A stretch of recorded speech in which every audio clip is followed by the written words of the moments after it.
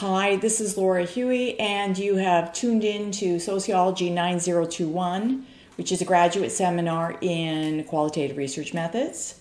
And of course, this is being taped courtesy of COVID-19, or I should say, this is brought to you by the makers of COVID-19. I am a little under the weather myself at the moment. I have a touch of the flu. So if you hear my voice start to go in and out, that's probably why. And also, if you hear my brain go in and out, that's also probably why. Hang on a sec. I got to slurp some caffeine. Got to keep that throat nice and moist. There we go. So, visual sociology. The plan for today is to give you a general overview of some of the core aspects of this methodology, with the hope that perhaps some of you will go forth and engage yourselves. What is visual sociology? Well, it's using imagery to capture, elicit, create research data. And you're probably wondering what this particular picture is. This is a picture that I took when I was in Jordan, and it was illustrative to me of a phenomenon that I see when I travel widely, which is we've got two tourists. These happen to be Russian tourists. I know because I had an opportunity to speak to them. And what you see is two people who are attempting in some sort of fashion to respect local customs, but didn't quite totally get the memo. And I see this over and over again, like I said, when I travel. And to me, as a sociologist, I'm always fascinated by human behavior, especially in cultural contexts. And so I took this snap, and you're going to see a whole bunch of other pictures that I've taken throughout the course of my career, both personally and professionally. And I'm going to talk a little bit about how I've used them as a sociologist/criminologist. Let's get started. So what is visual sociology? It's essentially research and theory that addresses the visual dimensions of the social world. A visual sociology approach can include, for example, the use of visual recording devices to capture data. So here I use the term field notes. And I'll give you some specific examples shortly. But I use pictures as a way of documenting what's happening when I'm conducting field research, because oftentimes the pictures capture much more nuance and detail and complexity and all that other fun stuff that would be very difficult for me to capture just by hand or even orally if I was taking notes and recording them. It also encompasses the study of visual recordings captured by other people, as well as the use of photos and other images to communicate ideas. And I'm going to give you a couple more examples. It can also include the use of photography to take your own pics, as I've said, the creation of documentary films to tell a story. This is one of the underexploited aspects of visual sociology is documentary film. I have a colleague at Concordia who creates documentaries as a sociologist studying the relationship between humans and nature. Speaking of nature, today's broadcast is co-hosted by Chewbacca and Lucy. You will hear some chomping and some barking. The chomping is them enjoying the treats that I'm using to bribe them into quiet. Like any good mother or /pet parent, I use bribery. It's fairly effective. But because it's not completely effective, expect some barking and some carrying on. I focus a lot on using my own images. However, sometimes it makes a lot of sense to employ images that are that were taken by other people for other purposes. That is not pictures specifically taken for a project.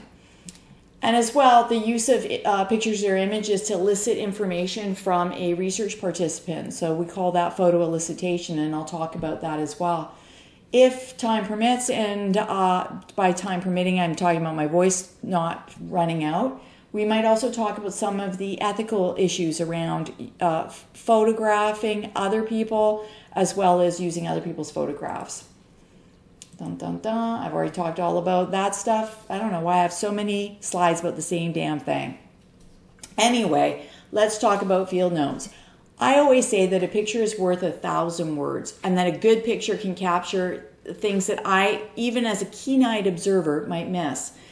I also like to take photographs because it helps me to remember things much more clearly after the fact, which is one of the reasons why photo elicitation is such a great technique for communicating with research participants, especially if you're using photos that might elicit memories for someone. It also holds true for the researcher herself. I like to take pictures to remind me, oh, that's right, this is what was going on.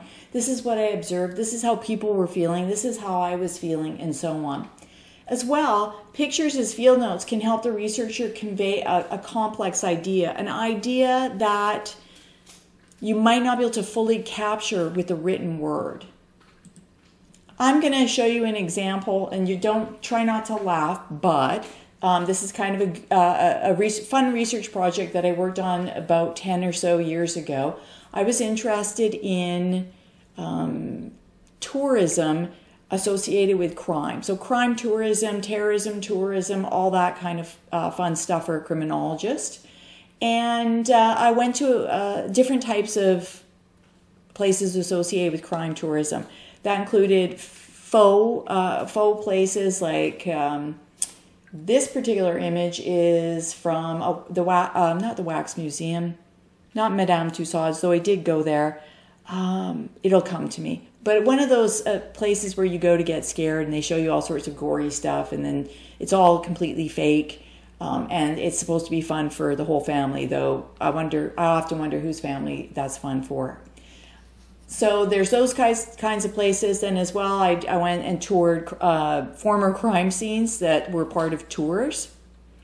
As well, I went to museums that documented aspects of crime tourism, such as the Vienna Criminal Museum.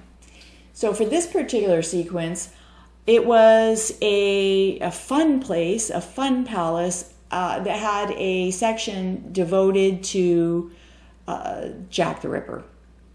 And so what I did was I took a series of photographs as we went through the space, so I could actually document the sequence of events, or the sequence through which you as the tourist would go through the space and experience or consume that space. So it starts out with this fake sign of Bucks Row, which would have been in the East End of London at that time.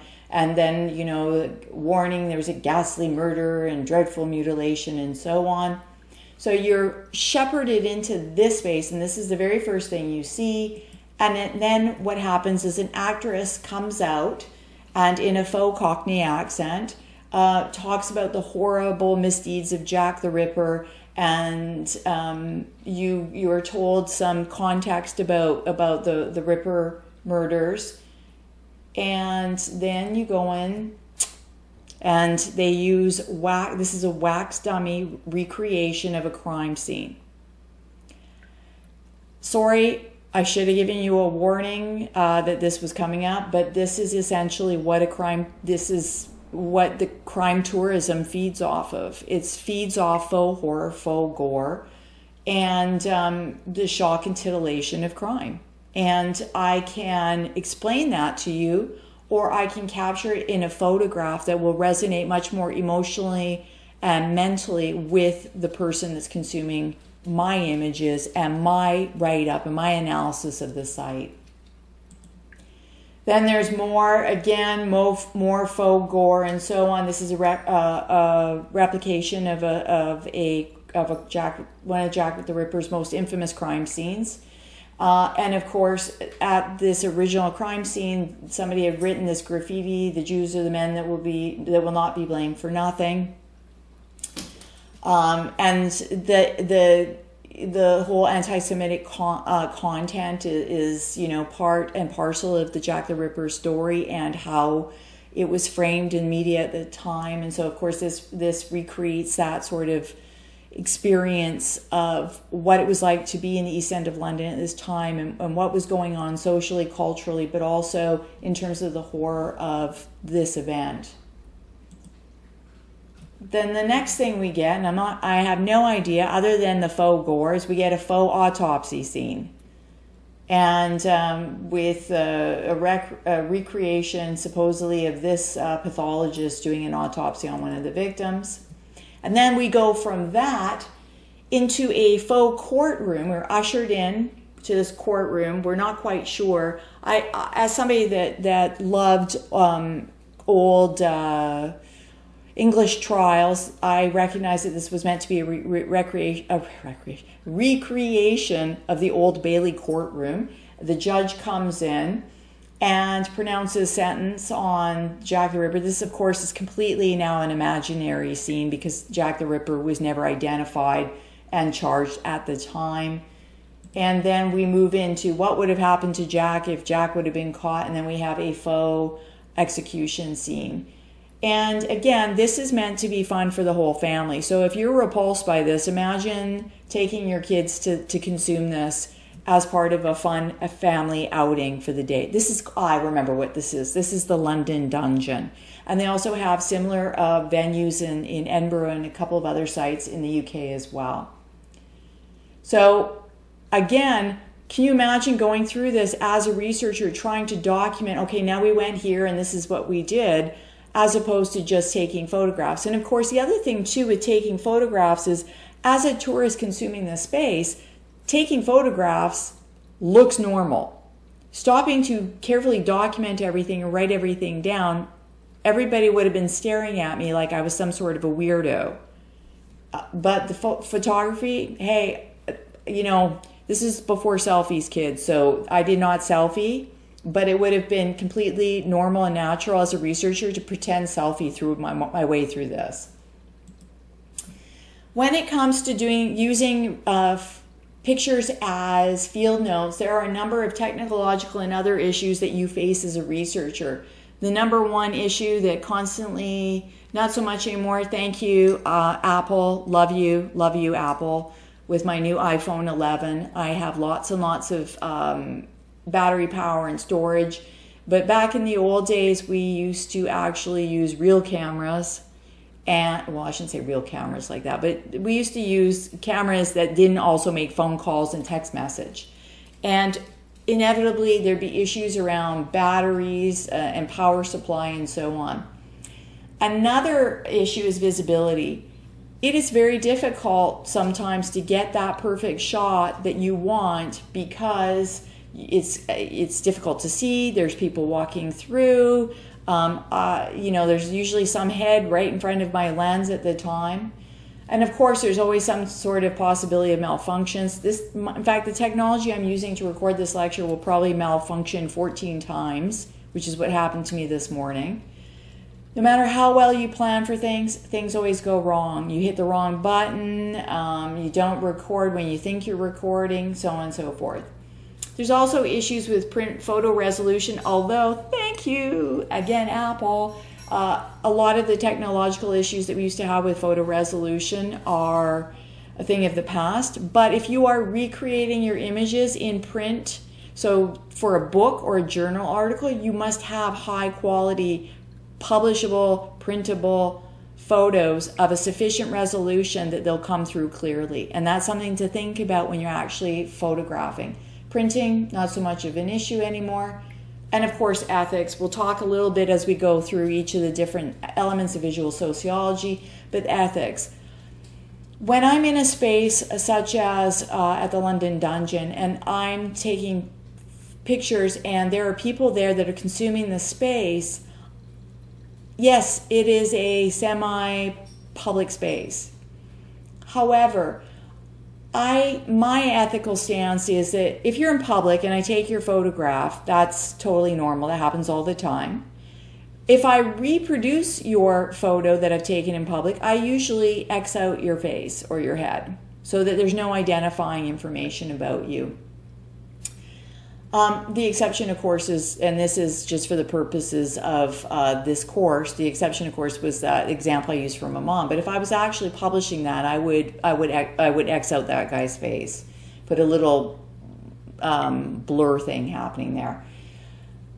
If you're in a semi-public, semi-private space, I think the same rules apply. If you are in a private space, you should have the permission of your research participants.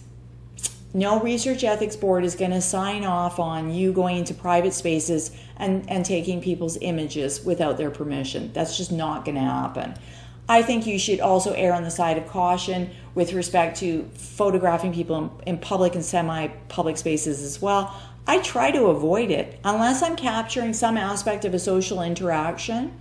Sometimes I'll capture that just for my own notes, but if I'm capturing it to recreate it in some type of public content or potentially public content, I try to be very careful about it.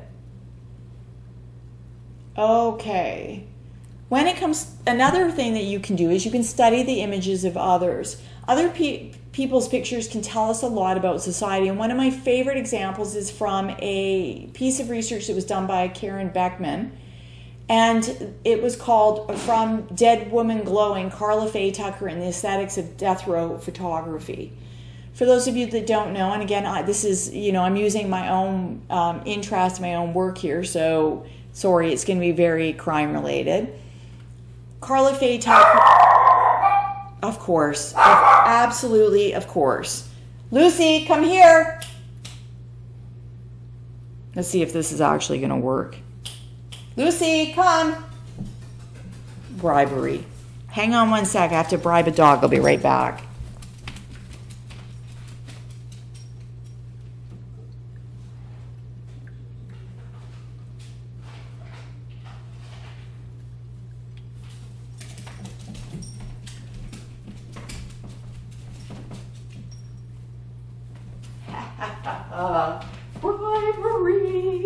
Bribery always works.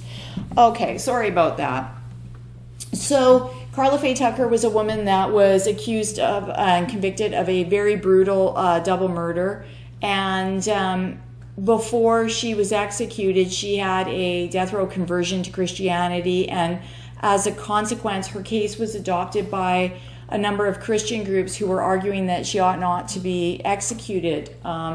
And Beckman essentially writes this piece that critiques how Carla Faye gets adopted and how her case is then presented and represented through media who recast her in this sort of glowing light, in contrast to how African American women who are also on death row are treated by not only advocacy groups but also by the media. And what Beckman says is that the journalist's self-proclaimed excess of chivalry and feeling for Tucker simultaneously mobilized and cloaked insidious fantasies about femininity, which invited the nation to pay attention to the beautiful female body for the ultimate purpose of its eradication. And when you hear that or you read that, you're like, well, like what? Like, you might be sort of like, I don't really kind of get what she's talking about here. What does Beckman mean? Well, Beckman compares images of Carla Faye Tucker to imagery that we see of martyred saints such as Beatrix, which is a Rossetti portrait of this beautiful saint who is martyred, and she's cast in this gorgeous glow, not unlike photographs that we find of Carla Faye Tucker on death row. And there's numerous images of Carla Faye Tucker who appears as this very slight, meek woman who is very soft, very feminine, and so on. Hardly the image of this brutal murder that she had been portrayed as in her court case. And again, this imagery stands into sharp contrast of how other women, particularly women of color, have been portrayed on death row. So this is an example of using other images to convey a deeper social meaning about an issue or phenomenon. Here's some photographs that I used in my crime tourism research. I was interested in how people photograph themselves in relation to crime and atrocity tourism. And these are pictures that I found on a website. The Texas Girls Choir were posing in front of the ovens at Dachau. And when I showed this image at a conference, I received a lot of criticism. So I was actually stopped in the middle of the presentation. People were very critical of my use of this image on the grounds that these are just children. How dare I, they don't understand the full enormity of what it means to pose, selfie, if you will, in front of the ovens at Dachau. And then I said, just a second, and I put up this image. The chaperones also posed around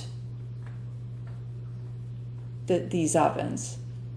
And that to me it's indicative of how people consume spaces because they're associated with horrible atrocities and so on. But there's a lack of self-awareness or reflexivity about what it means to pose in front of these, as though you were posing next to Lincoln's statue at the Lincoln Memorial, or next to some other tourist interest, object of interest.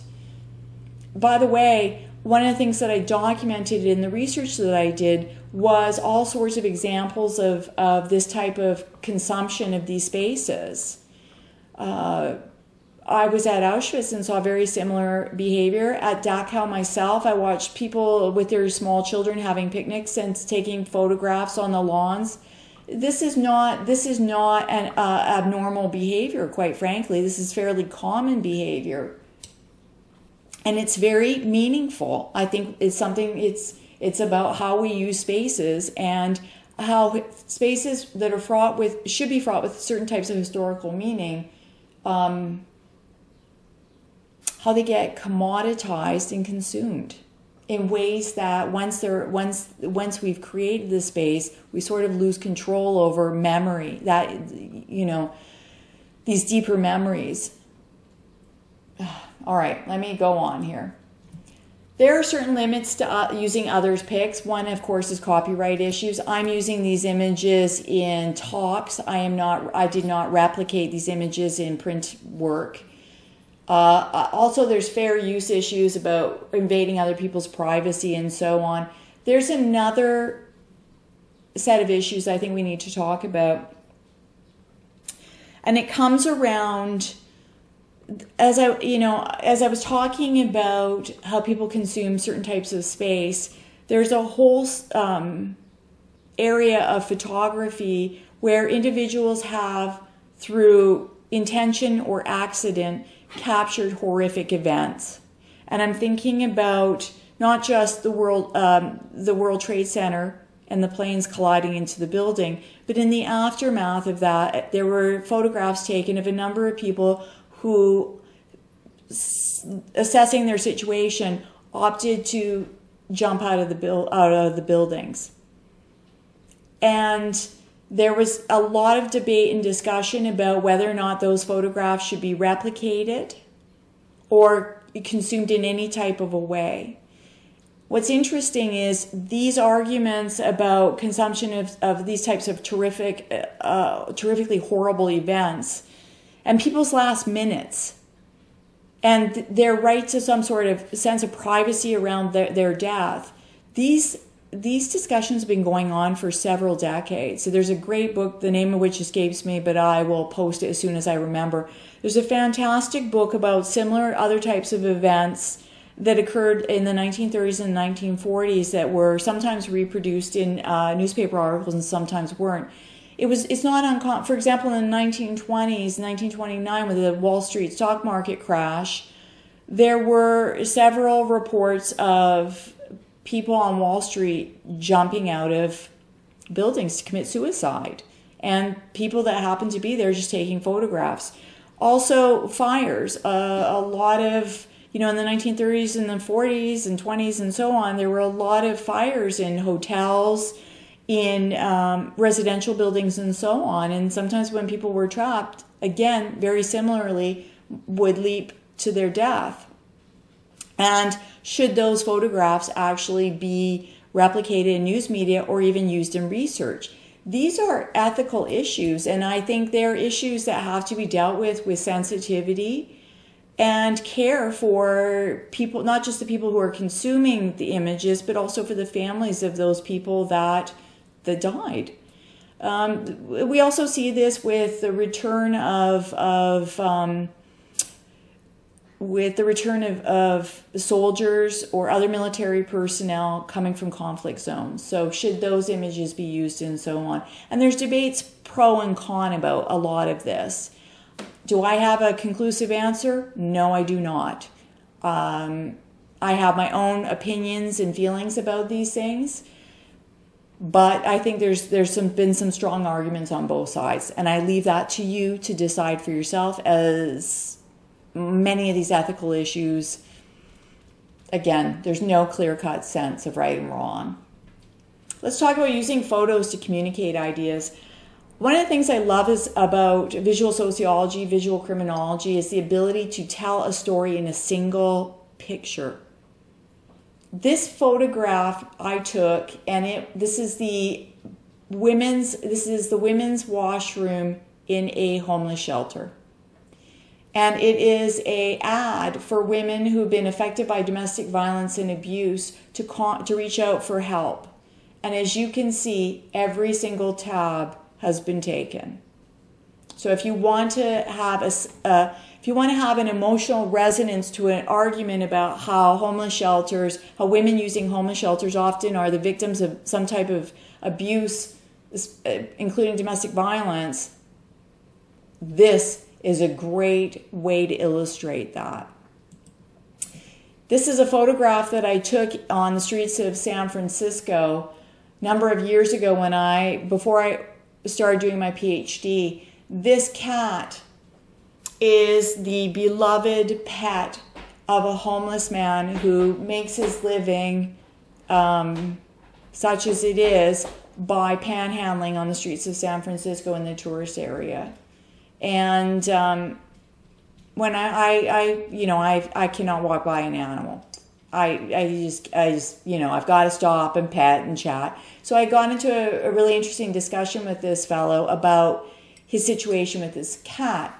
In San Francisco, at the time, I don't know if this is still the case, but this would have been in about 2000.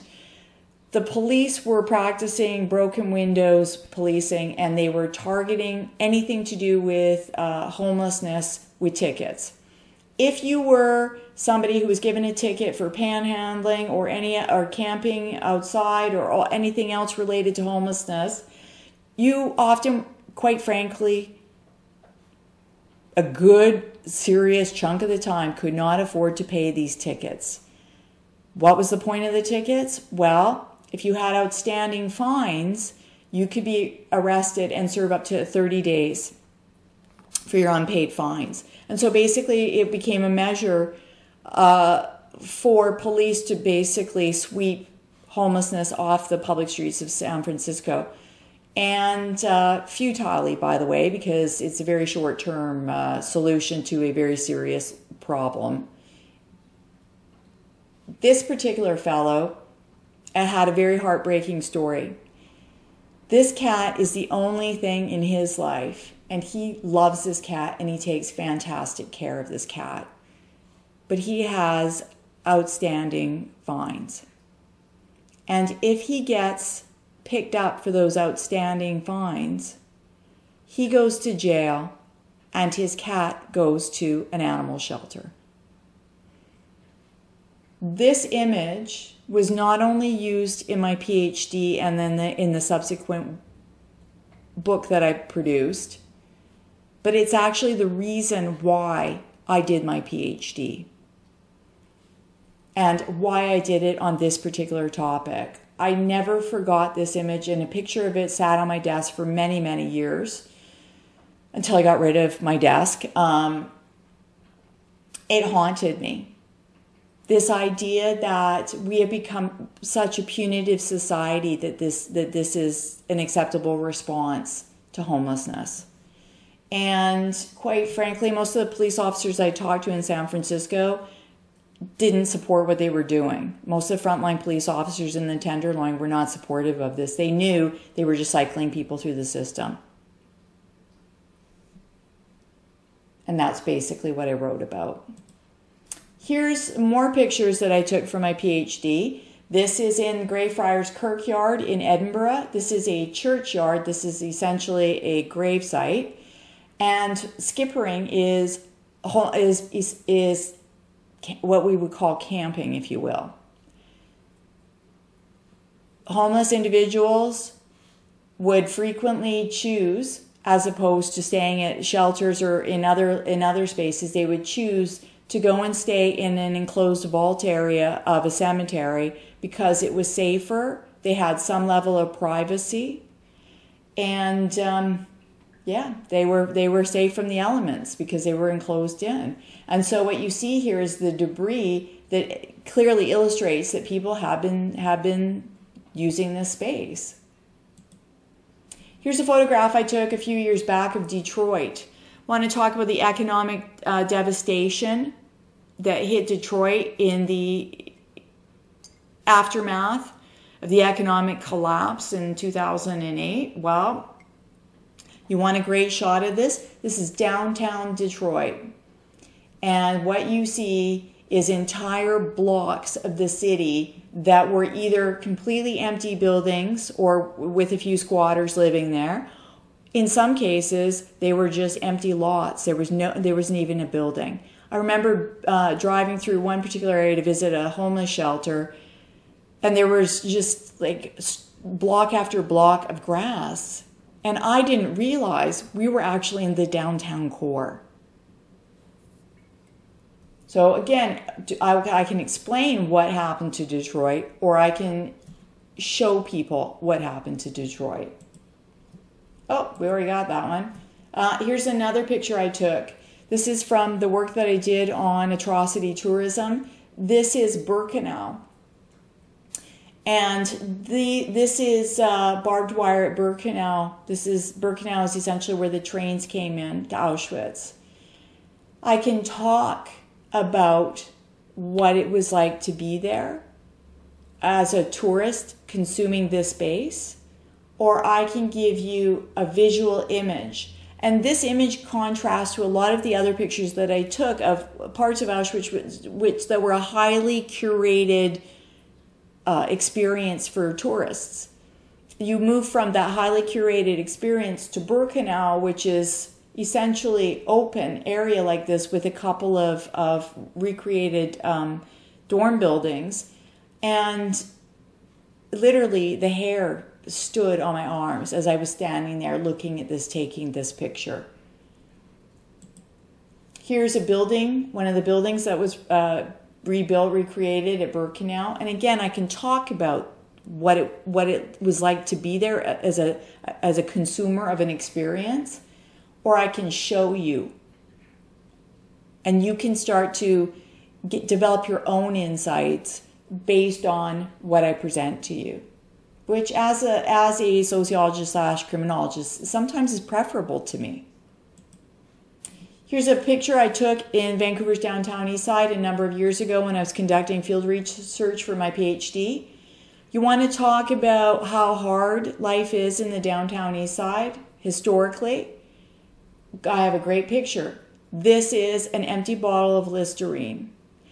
The downtown east side, and I traced the history of it going back to the late 1800s. There has been a significant problem with addiction since the very beginning of its founding. And when people often don't really understand the nature of addiction and how serious this is, that think about it, that you would be so driven to have consume alcohol that you would drink Listerine. And quite frankly, this Listerine is preferable to some of the other drinks that were available at very low cost and readily available in the downtown east side. When I worked in the downtown east side in the late 1990s, before a police sergeant, then Inspector Ken Frail, got involved, this might have been an empty bottle of rice wine, which has a significant salt content and essentially killed the kidneys of people that were consuming it. So again, I can show you all sorts of different images to capture some elements of a site. This one really speaks to me, and it spoke to the people that were trying to get a sense from reading what I had to say about what it would be potentially like to be in this space. Let's talk very quickly about creating documentaries. Again, this is very underdeveloped area of visual sociology. Sorry, had to wet the whistle with a little caffeine. Also, the brain needs frequent infusions of caffeine, as you all know. So sociology is film work. One of my favorite examples is the documentary filmmaker Errol Morris. And this is from his documentary Standard Operating Procedure, which was about the atrocities at Abu Ghraib prison in Iraq. And again, we can talk about these things, or he can take you through a visual curating, if you will, a visual experience that helps you to develop insights into what happened, why it happened, what the consequences of that are. If anybody's thinking about documentary work as visual sociology, strongly encourage you to do that. And please let me know so I can include more slides. Photo elicitation. This is an interviewing or focus group technique in which the interviewer elicits the thoughts, the beliefs, the experiences of a participant through discussion of a photo that is intended, or some type of an image that is intended to spark a discussion. The image that I've got here, this is a postcard from World War I that my great uncle Jack Elgood sent to my great grandmother in 1916. And it was meant, this is him in a trench, digging a trench in France on the battle, on the front lines towards where the battlefields are going to be, right? And here he is digging away, and of course the rats in the trench and so on are represented, and he says, "Just a song at twilight, ? And why this particular image? Well, if I had the opportunity to interview people who had been involved in war, I might use an image like this to spark a discussion about some of the brutal aspects of what it's like to be in war, and also some of the mundane aspects of being at war as well. A lot of time just spent in the trench just waiting for things to happen. That's not different from a lot of time spent in camps waiting for something to happen, or in different missions waiting for something to happen, and so on. So sometimes, people often think, well, you use a photo that's directly relevant to somebody's experience, especially if you're dealing with something that's potentially traumatic for the person. I wouldn't do that. You want to give very careful thought to the types of photos that you use to elicit a discussion. And so, as I say, this particular image will resonate perhaps with somebody who's been in that situation, but this isn't direct representation of their experience. Photo voice. This is a form of participatory action research in which participants actively create data through capturing and interpreting their own images. And then they share those images as part of the research experience, and they also share their interpretations as part of the research experience. I know I probably should have used something more directly relevant to the research aspect of this discussion, but I don't care. I want to talk about one of my favorite projects, which is Hope in Shadows. In the downtown east side of Vancouver, a number of years ago, a local group started a project where they gave cameras to local residents who were interested, and they said, go out and just take pictures. We'll develop the pictures. This is, before the iPhone. We'll develop the pictures. I think they actually gave them disposable cameras. And so they developed the pictures, and then they had a photo competition and created a calendar. And now that calendar, they raised funds to keep the project going. I love this idea. And also as somebody who is interested in using other people's images to unpack interesting aspects of community. This is a fantastic project. So these are some images. This is the 2020 calendar. By the way, it's still for sale in case you're interested. You could just Google Hope in Shadows. You get to see some of the photographs also on the website that were taken and submitted as part of the competition. There's usually an annual vote as to what's going to get included. And these are meant to be representations of the community that counter the traditional stigmatizing views and language and rhetoric and discourse and so on around the downtown east side. When I was a kid growing up, I remember taking the, I think it was it the number 2 or the number 3, the Main Street bus that used to run through there as a child with my grandmother. And back in the day, I'm dating myself a bit, back in the day, what you would find is alcoholics that were passed out in door entryways, because this was a site where men, typically men and some women, but predominantly men, working men who'd been out involved in different industries such as logging and mining and so on, they retired, oftentimes not with too much money, and they developed addictions. They either came with addictions or they developed addictions. And the term that was used back in the day was skid row. And that term goes back to the late 1800s, and it has to do with logging skids. But it also came to mean pejoratively a place where you skid down. You start up in some sort of esteemed sort of circle in life, and then you skid down to skid row. Again, very stigmatizing way of thinking about this community. This project and similar others is intended to counteract some of that and to focus on downtown Eastside as a community filled with people who are engaged in all sorts of different types of activities, who have different types of relationships and so on. And that's one of the reasons why I really love this project. I picked a couple of images that really speak to me. I think this is a fantastic image, and again, this is the cover of the calendar. I just love the affection here. This one is called Brothers, and this I also love. I think I have long loved West Coast Indigenous art. I have some in my home.